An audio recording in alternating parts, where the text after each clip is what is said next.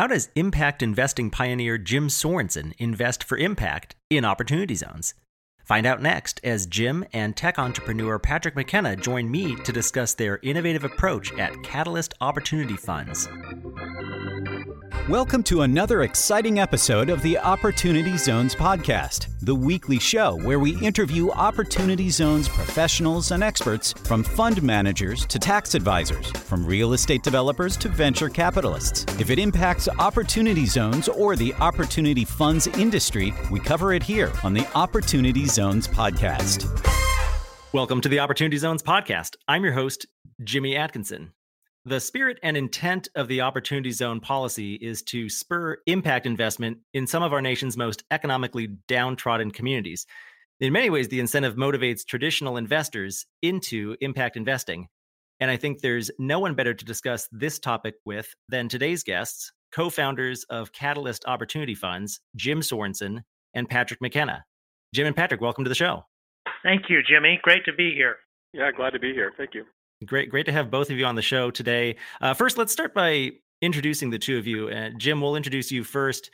You are the founder of the Sorensen Impact Foundation and funding partner at the University of Utah's Sorensen Impact Center.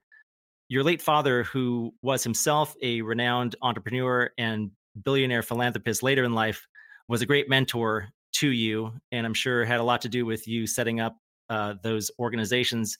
Can you tell us a little bit more about yourself and your foundation and your impact investments? Sure. Well, first of all, I really appreciate this opportunity, Jimmy, to join the show. As you mentioned, I had a successful father who was a great example as an entrepreneur, one that was very innovative and very successful in the community and a motivation. I think less known is I had a mother that was very empathetic and always, championing causes, and she had a great love for people and service. And so for me, as I grew up, this was a great combination. I wanted to be an entrepreneur. I wanted to succeed on the business stage and had the opportunity to do so. But I gravitated towards businesses and ultimately in my philanthropy in using the experience that I had as an entrepreneur to essentially either invest in or establish businesses that could generate a social impact alongside a financial return. And this is something that's happened before the term impact investing was actually coined.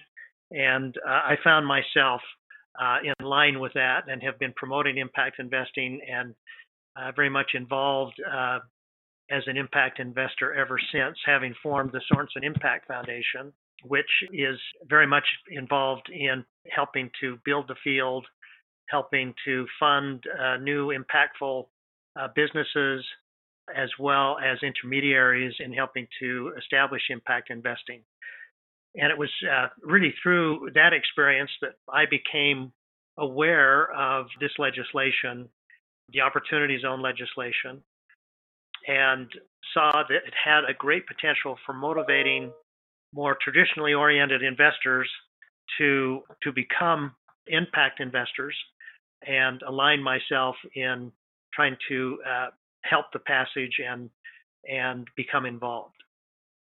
Yeah, that's great. And we'll talk a lot about impact investing on today's episode. But first, let's bring on our other guest today. Patrick, you are one of Catalyst's other co-founders. And like Jim, you're an entrepreneur yourself who has since become a venture capital investor. Can you tell us a little bit more about yourself, though? Sure. And again, I'd like to echo Jim's sentiments, how much we appreciate you bringing this valuable information to the Opportunity Zone market. I think we're all getting educated on the pros and cons and opportunities here, and with the pun, but the more we can get out and reach people who are interested in this market, the better.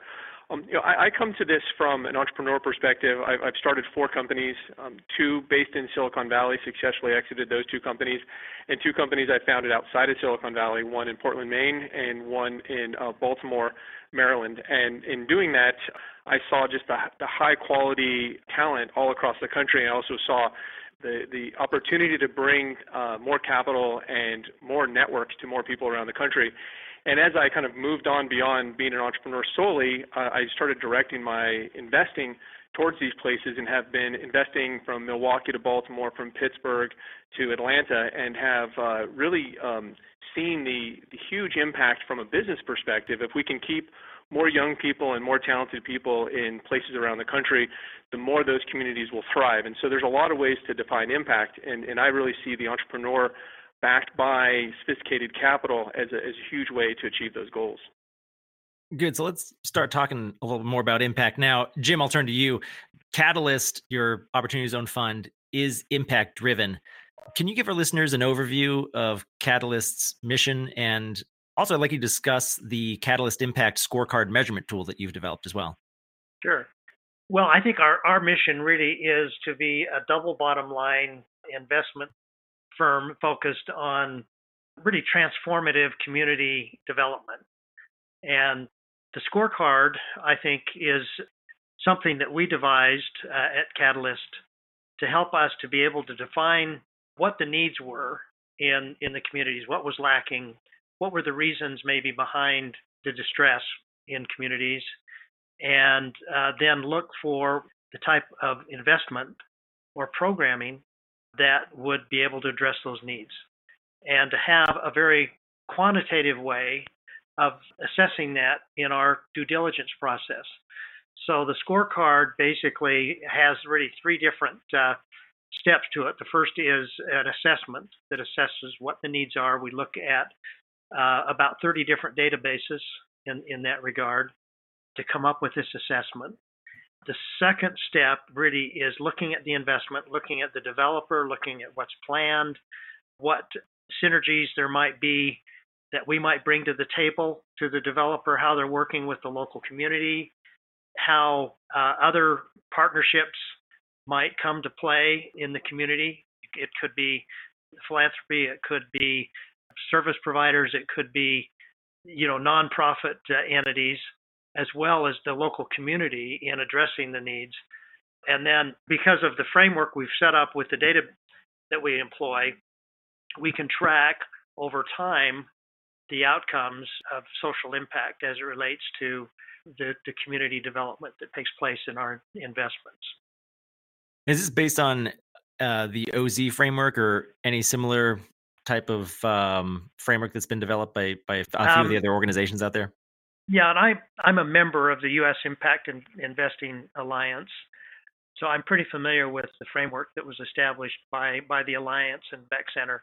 And it's similar in terms of the types of things that we look at. It may be a little more comprehensive, but I think the important thing here is there's a very methodical and intentional process that we undergo in Catalyst in assessing the investments that we make and the impact that's generated, and making sure that we have good partnerships with developers and the other stakeholders that are involved in the community to really be able to accomplish truly transformative community development. Not just developing for the sake of developing or for the sake of generating a return, but also making sure that it fits the needs of the community.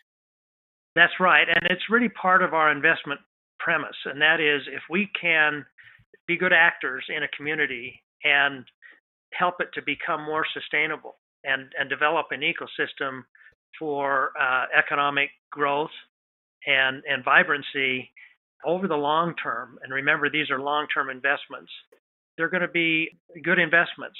They're going to retain their value, and they're going to grow. Good, very good. Patrick, I want to turn to you now.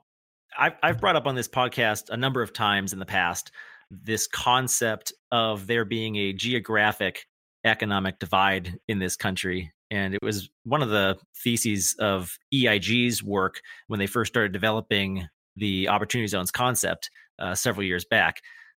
The vast majority of wealth and investment is concentrated in a select few locations located primarily on the coast. New York, Boston, Los Angeles, San Francisco. A lot of VC capital goes to these cities almost exclusively. What are your thoughts on this issue, and how can the Opportunity Zone incentive help to address it? You've really put your finger on such an important aspect of the Opportunity Zone potential, the program potential. When I first heard about Opportunity Zones, the program, I was thinking in the context of venture capitalists, where I was putting seed money to work in these cities across the country, and the question was, would there be more capital to grow and sustain these companies in the places I was investing in? And when I first heard about this program, I thought, wow, this is exactly the type of incentive we need, is to move the capital from where it's sitting in kind of unrealized gains in very successful communities on the coast, which, let's be honest, in San Francisco and in New York, Los Angeles, Seattle, have done very well. But how do we create an incentive to move that capital to places that have high potential and have that talent? And I thought this program would be a perfect catalyst for bringing that capital. Let's be honest about the problem. You mentioned it. 80% of venture capital goes to 3 states, Massachusetts, New York, and the vast majority of it in California. That's a problem, and it's creating this huge institutional geographic divide between places that have high potential, like places that we're looking to invest with Catalyst, in Ohio and in Utah and Kentucky and in Montana. We can use this incentive to bring more capital to these places that have this talent, this potential. We think we can make a huge impact. Let's also hit another piece of data. Brookings recently released some very shocking data that showed that 90% of new tech jobs over the last 10 years have been created in just 5 cities. This is a huge problem for the future of the country. If all of the tech jobs are being created in only 5 cities, that means that people are moving out of, they go to University of Michigan, or they go to the University of Utah, or they go to Carnegie Mellon University, and the jobs are out on the coast. It reinforces this divide. And what we think that we can do with Catalyst is one of our impact priorities is to find that superior return, because remember, the program doesn't work if you don't have a return, but then add the measurable impact. Like, how does it impact the community? How does it impact jobs? What are the things that are missing in these communities that then, whether it's the built infrastructure for growth, is it affordable housing for workforce, all of these aspects that can then lead to that seeding of the next level of investment. And so, yes, the geographic divide is one of the biggest problems we're facing as a country. The Opportunity Zone program is really well aligned to it, and that we believe that with our approach to the returns and the impact, we have a terrific formula for identifying the opportunities, but then measuring ourselves to seeing through to that impact. And your investment opportunities, are you looking primarily at real estate investments at this point, or are you looking at businesses or a combination of the two? So we kind of see it in a couple different stages. The immediate stage would be on the real estate side. That's what's most ready. That's what's most understood by the investor group who would be looking to invest. And those are the things that we've identified. And those would be both classic commercial space, modular workspace to support startups, but also tech workforce housing in places that don't otherwise have the housing to support this workforce. Phase 2 of this is where both Jim and I are really highly committed as entrepreneurs, would be to create an investment fund that would invest in the qualified opportunity zone businesses that would be in the same thesis. So we think that also would be a separate investor class potentially, and also a little bit of different thesis, but the same geographies. Okay, I got you. So you're kind of in stage 1 right now, which is laying the infrastructure, the real estate infrastructure. Stage 2 would be then to invest in QOZBs, qualified opportunity zone businesses that are moving into your infrastructure that you're developing. Is that right? Is that fair to say? Whether we develop it or other investors are developing it around these areas, yes. But we think that there's definitely a huge opportunity for funding qualified businesses in these opportunity zones, and we definitely see that as our kind of phase 2 of our fund. And I would also say that we're really trying to look at an ecosystem that supports entrepreneurs and new businesses, and a lot of that goes to the programming that is in the real estate. So they're really synergistic in that regard. And Jim, how many investments has Catalyst made so far, and can you describe the impact that those investments intend to have? Sure. We've made 4 investments thus far. We've made an investment in a project here in Salt Lake that's referred to as Industry. Industry is the developer, and it's an adaptive reuse of an old iron forge that dates back to the early 1900s that encompasses roughly about 340,000 square feet. And this will create a creative office campus for entrepreneurs and community and event space. There'll be shared amenities and I think really a lot of support for local businesses that will ultimately, we hope, locate here and we find are interested in this space. And then if it's coupled with other phases where there is residential workforce housing and potentially housing for low income as well. Another part of another investment that's also an industry investment is in historical two buildings, the Pickle and Hyde buildings here in Salt Lake City. And these will also provide affordable housing units for low to moderate income residents, as well as creative office and retail space. We have invested in Bozeman, in an affordable workforce housing there that meets the need for a very pent-up demand of affordable housing in the 65% of AMI price range. So it is very much going to have impact there. There's about 60 units there. And then we've invested in SOLA, which is a developer and impact fund in the inner city areas of South and Central Los Angeles that's focused on about a 98% Black and Latinx community there, of which almost a third are homeless. So it's a very innovative investment that is really touching the very bottom of the economic pyramid in that distressed area. Good. So 4 investments made so far, a lot of mixed use, it sounds like, particularly in your Salt Lake City investments, but also a fair degree or a large component of affordable housing or low income. So affordability is really important. I think clearly creating an ecosystem for economic growth and development. In SOLA, there is also an adaptive reuse of the old Goodyear plant that will be also creative office and a tech hub space right in the middle of this distressed community. And we're working with developers that control a significant amount of ground and have projects that are multifaceted that can address the various needs within the community rather than just one-off projects.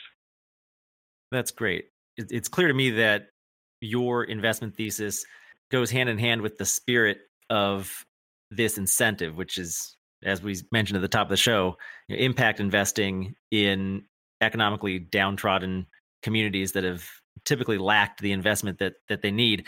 At the same time, there's been a lot of negativity surrounding the Opportunity Zone incentive in some of the mainstream media over the past several months.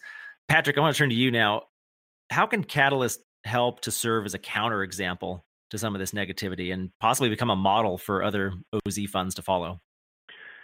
I think it's such an important question and topic. I mean, we find it very unfortunate that a lot of the early press on projects have been negative. And to be expected, there will always be some examples of abuse or program of projects that are outside of the spirit and theme of the program. But what we believe that we can do in this is to create literally the counterexample. I mean, the two fundamentals of Catalyst, and I think for the program, is superior returns, because the whole incentive is brokered around this idea that you have a return on your investment. No return, no incentive. And the other is the impact. And we take it very seriously by holding ourselves accountable to measuring that impact over the course of time. Those are the two foundations of our fund that we put right in the first page of each one of our memorandums is what does the return profile look like and what does the impact look like? And I think as we showing that example that those two can live together, some people may have questions that say, are you going to do, if you do impact investing, you can't have a great return. And if you have great returns, you can't have the impact. I think that we can lead by example by showing that you can do both. that there are enough projects all around this country that have high potential, have value, that are undercapitalized, they're overlooked. And if we then, using Jim and I and Jeremy and Christian, our other two partners, experience on how to identify, how to underwrite, and how to gather resources around these, we can show a new model that says, yeah, there is impact and there is return. The last thing I want to say about the way we really also think about this impact is it's about the community. It's not always about what we think is the impact, and this is the highest of our list, is what do the people in Bozeman need? What do the people in Salt Lake need? What do the people in South Central need? What do the people in Columbus need? Their view of their need is at the top of the list of whether this is impactful or not, because we have a view, but it needs to match what those communities are saying they need so we can support them in their future. Because remember, these are long-term investments. We are in these investments for at least 10 years, probably more like 10 or 12 or 13 years. And our ability to operate within that longer-term need, gather allies, continue to invest around it, is going to be the most positive for our investment. So this is the question that we're answering. Can Catalyst be the example that others can follow? Right, and I hope the answer is yes. You mentioned that these are long-term investments, 10, 12, 13 years. Can you talk about your exit strategy a little bit? Because at the end of the day, in order for the investors to achieve that tax benefit of not paying capital gains, there needs to be a divestment or sale of the assets or equity interests in the fund. Do you have an exit strategy that you'd be willing to share? I mean, certainly each one of the projects that we invest in has its own expectation of exit. Whether it's a housing for in one of these projects, or if it's a commercial space. I mean, each one of these communities, each one of these projects has its own set of exit potentials. Whether it's after the qualified 10 or 12 years, selling or refinancing or some other way. I mean, we pretty much have each one of these is kind of a separate example of how to exit. I will say that the rules have clarified how we can do this in more flexible ways, which has been a big help, which will allow us to invest in different projects, which will help us over the long term. Yeah, that was welcome news, which benefited multi-asset funds quite a bit. The new regulatory language that came out in December of last year, definitely welcome news there. So we've talked about impact investing a little bit. I want to talk about capital raising just a little bit, if we could. You already have a head start on having an investor network of high net worth individuals and family offices focused on impact investing. So this may not be that tough of a sell for you to get your network of investors interested or excited about the Opportunity Zone program. Is that fair to say? And what advice do you have for, if any, for other Opportunity Zone fund sponsors who may not have the same type of network that you guys already have built in? We are differentiated, Jimmy, from many of the funds in that we do have a very intentional, impact focus. And there is a big market, we think, and we're finding for that amongst many of the family offices, the high net worth individuals, and I think even there'll be institutional interest because clients want this type of investing in their portfolios. And we're naturally aligned because our networks work well. My suggestion for others would be to really learn from what we're doing and become more familiar with the impact investing community and start developing their approaches and intentionality and focus on true impact investing. I think this program, this legislation is really a moonshot when I became aware of it for impact investing, because it really provides a very natural incentive and on-ramp for investors that would not typically be interested in investing in distressed communities to start looking at the investments in the communities. And as they become aware of the good that can be done and the benefit to those that live in these communities, they will develop a sense of empathy and interest that I think will get them looking beyond just the financial return to the social impact. And we've seen that in our own prospecting of investors, where an investor is initially looking at the tax arbitrage, But after really relating to the conditions in some of these communities, maybe with a community that they came from, and understanding what these investments can do, it becomes a whole different conversation and interest. And I'm convinced that we have traditional investors that have invested in our fund because of becoming aware of the impact and the good that can be done alongside the financial return. And truly, that is, I hope, the message that other funds pick up on. I'd like it to be a competitive advantage, but as a true impact investor, I want to see this scale and others come on board and utilize this really for impact investing and the potential it has for good in distressed communities. Yeah, if I could add just two layers on top of that, Jimmy, because Jim nailed that answer. Is like there's just a general growth in the category of impact investing. So if you're an asset manager or an RIA and you're looking for impact product for your clients, a well-run Opportunity Zone fund is an impact product that you can bring to your investors, and that's gonna shake out and find out who can deliver that impact. We believe that we're a leader in that, and the other is for us specifically is the geographic diversification.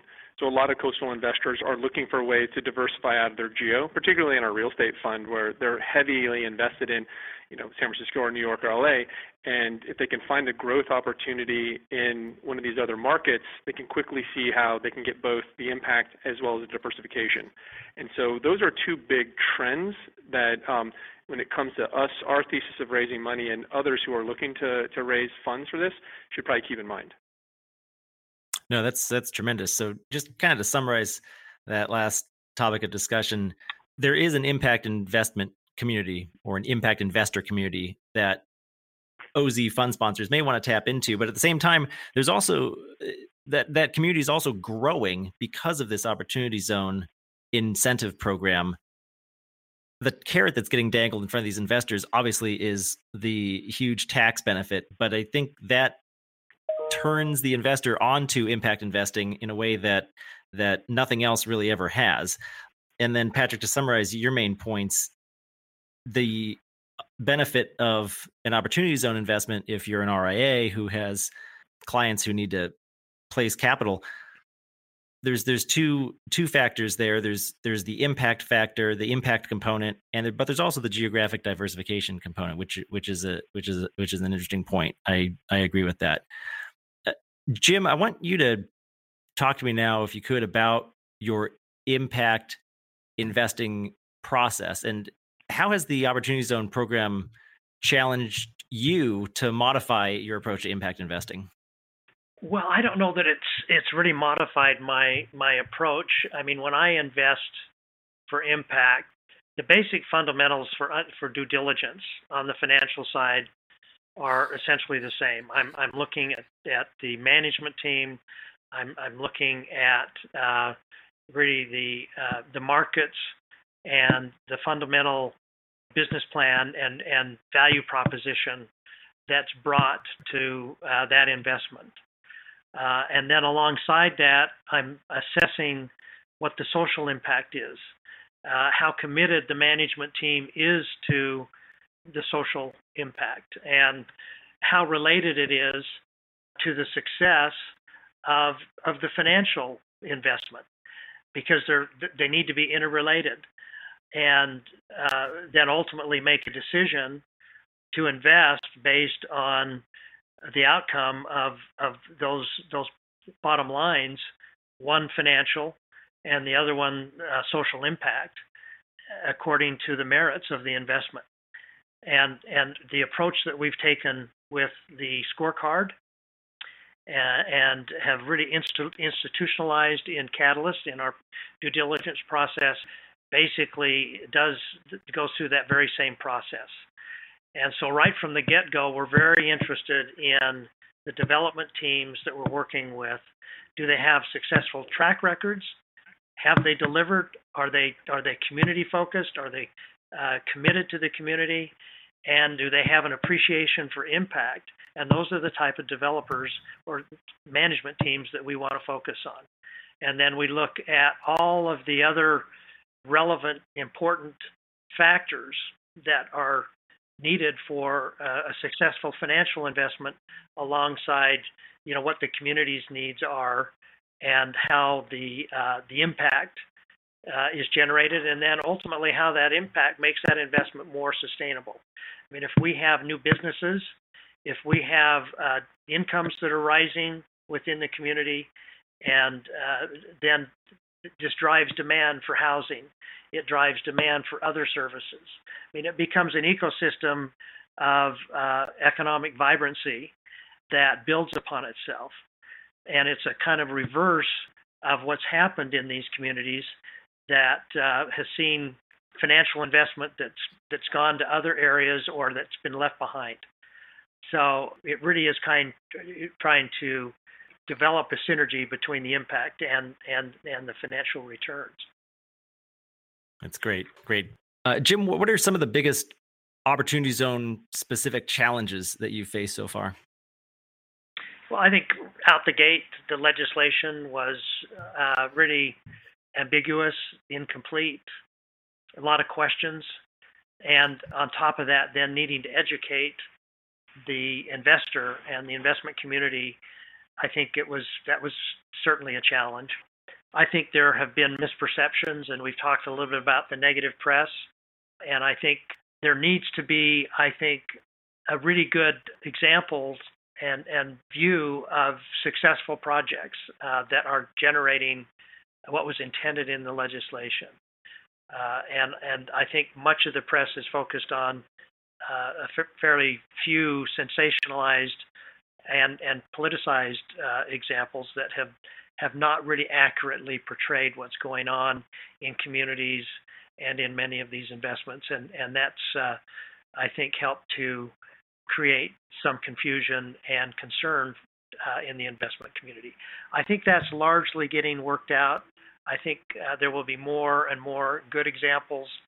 And I mean, that's one of the reasons why I threw my hat into the ring in joining with Patrick and the others to form Catalyst, was to really demonstrate that the true impactful investing that could incur true double bottom line returns.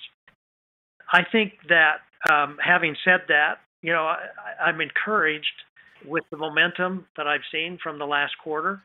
I think clearly investments are up. I think with the last round of regs that have come out, they've helped to clarify, and I think streamline and make it more conventional for fund investing, as Patrick mentioned. And I see a lot of good momentum going into the new year. I agree with you. It seems like the momentum is definitely trending in a positive direction. Patrick, what are your thoughts on the momentum and Opportunity Zone trends for this year and beyond? And what do you expect to see from the program? Yeah, I'll put two thoughts on the table for this. So I think 2020 is going to be a very big breakthrough year for the program. I mean, we've just gotten clarity. The rules have just been finished, but a lot of really good actors, a lot of very high intention funds and project developers have been putting things together over the last year. And we're going to start to see the fruits of that labor in 2020. Some great projects with high impact, with terrific investors creating these models. We believe we're part of that trend. And that's really going to be 2020, where we're going to have very serious examples of what's possible with this program. Looking forward beyond 2020, it's even more exciting, because there's a whole cohort of entrepreneurs and communities that are now thinking, they just get started thinking about what could they do, what types of projects could they get funded in their communities that kind of meet these criteria of return and impact, that they're going to start pitching these projects to investors like Catalyst. And so I'm really excited to see the pipeline develop over 2020 for new projects going into 2021, where we're going to even have a higher level of quality. And so I think the sustainability of this project is going to come together in 2020. And then the version 2 of these projects that are just starting to get imagined today will start to be revealed in the marketplace in 2021. And do you anticipate any new laws from Congress or increased regulations from the government? And what do you think the impact will be on that front? I mean, I'll speak for one that I think is really important that we support as a fund is more transparency and more impact scoring. I think it's really important for players in this market who are getting this incentive to be transparent about what they're doing and the impacts that they're creating. We're taking the lead on that regardless of regulation, so we're setting up for that. But I think it would be good for the entire program if there was more measurement of what good was happening and got some conformity around what those measures of success would look like. I expect that we will see some movement there that's pretty bipartisan, but we'll keep our eyes on it. And I would just add, I'm encouraged to see CRA reform that incorporates Opportunity Zone into the permitted uses for CRA money. I think that there is a great opportunity for collaboration with banks and blended capital stacks that can be innovative in Opportunity Zone investments. Yeah, I agree with you there. That's the Community Reinvestment Act new regulations that you're referring to. The FDIC and the Office of the Comptroller of the Currency just released proposed regulations on that within the last few weeks, I believe. Might be a while before those regulations get passed through, but that is encouraging as well. I agree with you, Jim. And certainly a lot of new legislative bills hit the floors of Congress the last few months of 2019 regarding the Opportunity Zone incentive. Whether those get passed or not this year or in the future is I guess only time will tell. But we'll see what happens on that front. Well, I think we're just about out of time, gentlemen. Thank you both for joining me today. This has been great. Jim, before we go, can you tell us where our listeners can go to learn more about you and the Sorensen Impact Foundation and Catalyst Opportunity Funds? You bet. The SorensenImpactFoundation.org. Certainly all about the Sorensen Impact Foundation. I also endowed the Sorensen Impact Center at the University of Utah. And so there's a lot of combined work there in Opportunity Zone related data, a lot of student interaction. But the SorensenImpactCenter.org would be another great place to learn more about the work that we're doing. And Catalyst Opportunity Funds has a website as well? CatalystOZ.com. Perfect.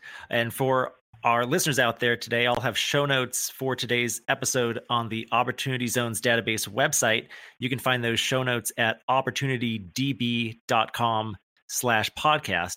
And there you'll find links to all of the resources that Jim, Patrick, and I discussed on today's show. Jim and Patrick, again, I appreciate your time. Thanks for joining me today. Thank you. Great to be with you. That's it for our show today. A huge thank you to you, our listener. If you liked this episode, please rate and review us on iTunes. The Opportunity Zones podcast is produced by the Opportunity Database. Visit opportunitydb.com to learn more about Opportunity Zones and Opportunity Zone Fund investing. You can learn how to subscribe to this podcast and read more about today's guest in the show notes by visiting opportunitydb.com/podcast. And we'll be back soon with another episode.